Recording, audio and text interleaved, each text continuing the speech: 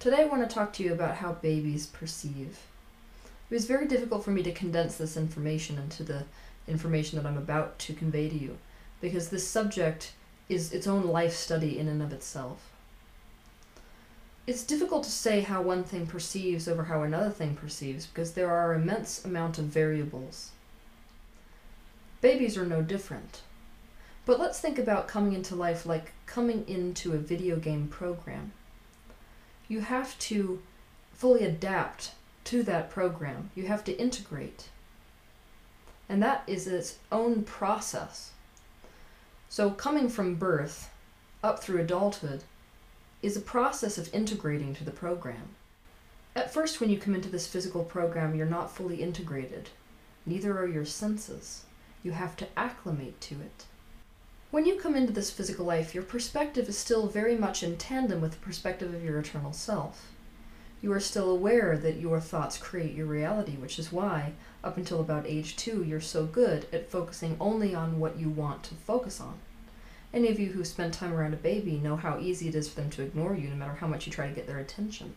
They will not pay attention to something that they don't want to pay attention to because they know that their thoughts create reality. But pretty soon, at about age 2 to 3, they start to get more flack from their parents for not paying attention. Eventually, it makes sense for them to pay attention to what the caregivers in their environment are wanting them to pay attention to, more so than it makes sense to pay attention to their own internal guidance system. In this day and age, if a baby doesn't pay attention to what you want them to pay attention to, pretty soon they're going to find themselves in the doctor's office and in the psychiatrist wards. And they start getting so much flack from the adults in their life for that it actually is more beneficial to them to train themselves away from their own internal guidance system and be focusing on things which their parents want them to focus on. Gradually, your attention gets trained away from the things you want to focus on and towards the things that the caregivers in your environment want you to focus on, regardless of whether they feel good to look at or not.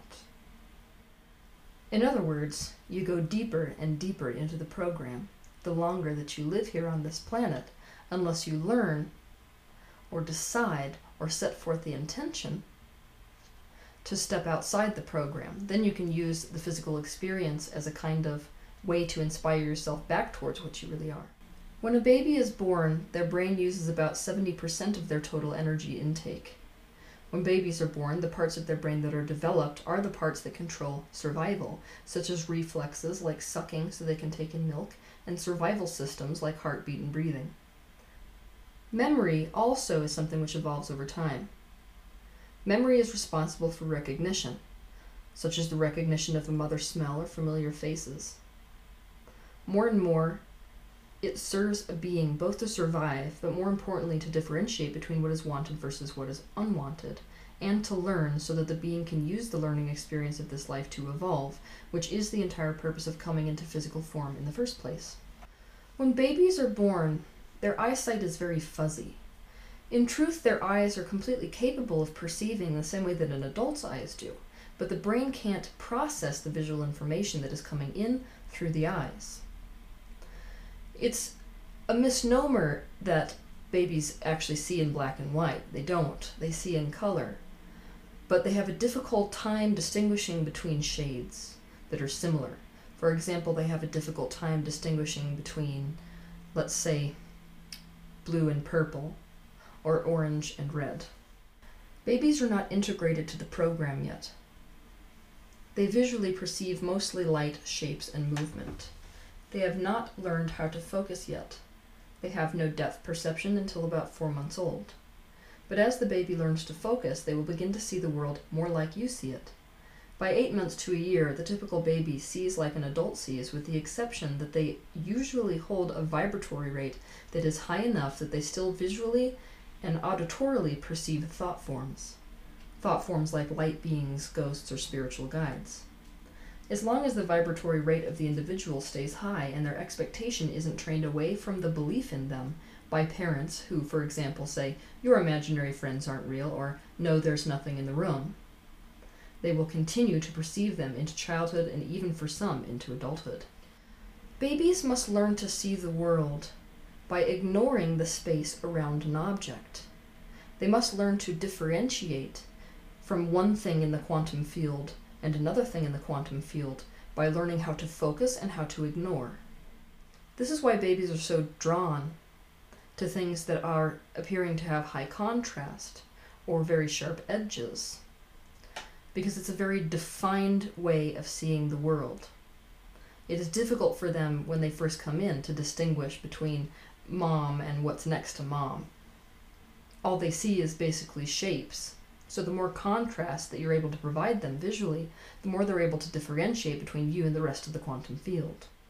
Learning to differentiate between one object and another object within the quantum field, one expression and another expression within the quantum field is a better way of saying it, is what gives rise to the natural progression of a baby losing its ability to see the rest of the quantum field, losing its ability to see the energetic nature of the universe. This is when visually the world starts to look static. Static meaning finite. So a static object is something which looks solid versus something that looks fluid, like energy movement. This learning to focus and thus learning to ignore everything that you are not focusing on is in fact what helps people. It doesn't really benefit them, but it's what allows people to cease to see auras and cease to see these other things of an energetic nature, which go along with the sixth sense. So they shut down the sixth sense in order to opt into the five senses, which we associate with the physical dimension. Babies also have to acclimatize to emotion. Though feeling exists outside the physical dimension, emotion does not exist outside the physical dimension, and emotion and feeling are two different things. The emotion is the biochemical translation of a feeling. The more that we are able to focus on an individual thought, the stronger and more intense the reflection of that thought is in the body, and we call that reflection emotions.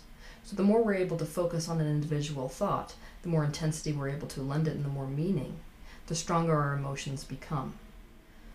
What this means is that when we're younger and not so able to focus yet, emotion doesn't even register in the body. At birth, most of us feel resistance relative to coming into the physical environment. For lack of a better way of explaining it, it is a bit of a shock. Less so for those that choose to birth their babies in calm, dark atmospheres. But it is still a shock. This resistance gives rise to the desire for familiarity, and thus we are handed to our mothers or caregivers, and this is when our positive association with our caregivers begins. This is also why interfering with the immediate physical contact between mother and baby can create disastrous results for the bond between both mother and child, and for the lifetime social bond between the baby and other people. It is a bond and a love which intensifies every time we experience something that causes us to want our caregivers or parents, or what they can do for us, like feeding or holding or changing diapers. Despite all of our merit as a species, we are highly maladapted to our environment. We are born 3 months premature. The reason for this is that if we were born 3 months later, we couldn't even fit through the birth canal.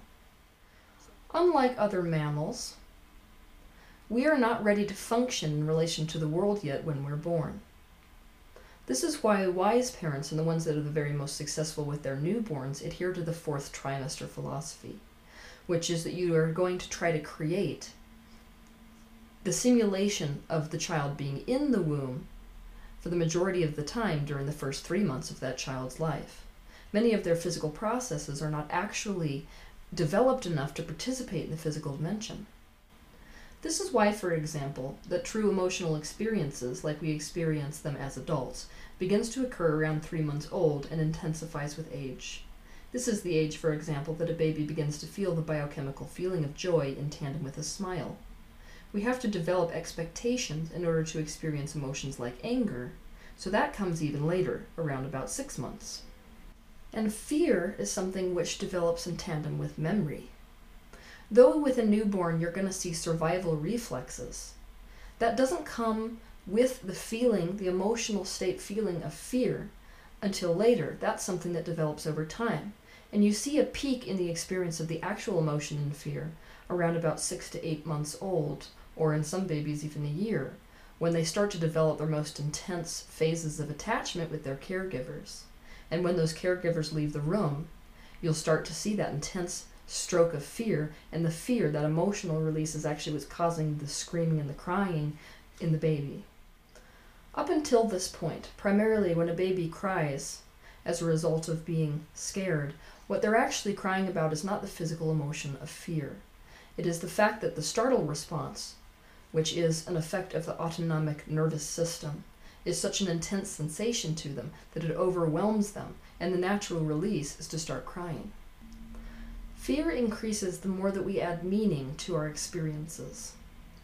Until we add meaning, there's a very muted emotional quality to the things that we're experiencing.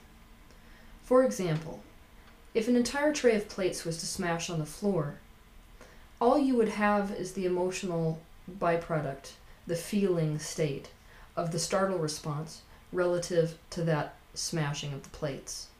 But if you were then to add meaning to the experience, something like, oh, the plates have crashed and now that means that somebody's going to be really angry at me and I'm going to get in trouble. That meaning that we add on top of the situation is what causes that extreme sensation of fear or sadness. It's the meaning we're adding to the experience which actually gives rise to those extreme levels of fear. So until we're capable of adding meaning to a situation, we don't experience the same kind of emotion relative to the circumstance. As a baby grows, they become capable of both creating and perceiving more and more complex emotional states. This process actually continues all the way through puberty. The brain is what allows you to participate in the program of physical life. As it develops, it becomes more and more adept at creating the program and participating in the program.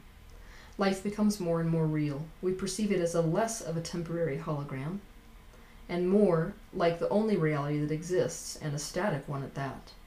We come to expectations about the world and objects within this world, and these expectations cause the physical reality to keep validating those expectations to us. Babies act according to the universal principles that exist. It is not natural to be out of alignment, and so the natural behavior and perspective of a baby is in alignment with their soul. They are self-focused because to continually find alignment with the self is natural and beneficial and ensures not only survival but also the ability to thrive. They only begin abandoning self-interest when they begin to get enough flack, such as shaming, from people in their environment that they decide that it will cause them less stress to just go along with the dominant way of being in their environment. But this level of very natural alignment is what allows their eternal perspective to flow unrestricted through their physical body, which is why staring into the eyes of a newborn is like staring into the eyes of Source. It's also why it is very difficult for those of us who are adults to stay out of alignment, to keep reinforcing negative emotional states when we're in the presence of a baby.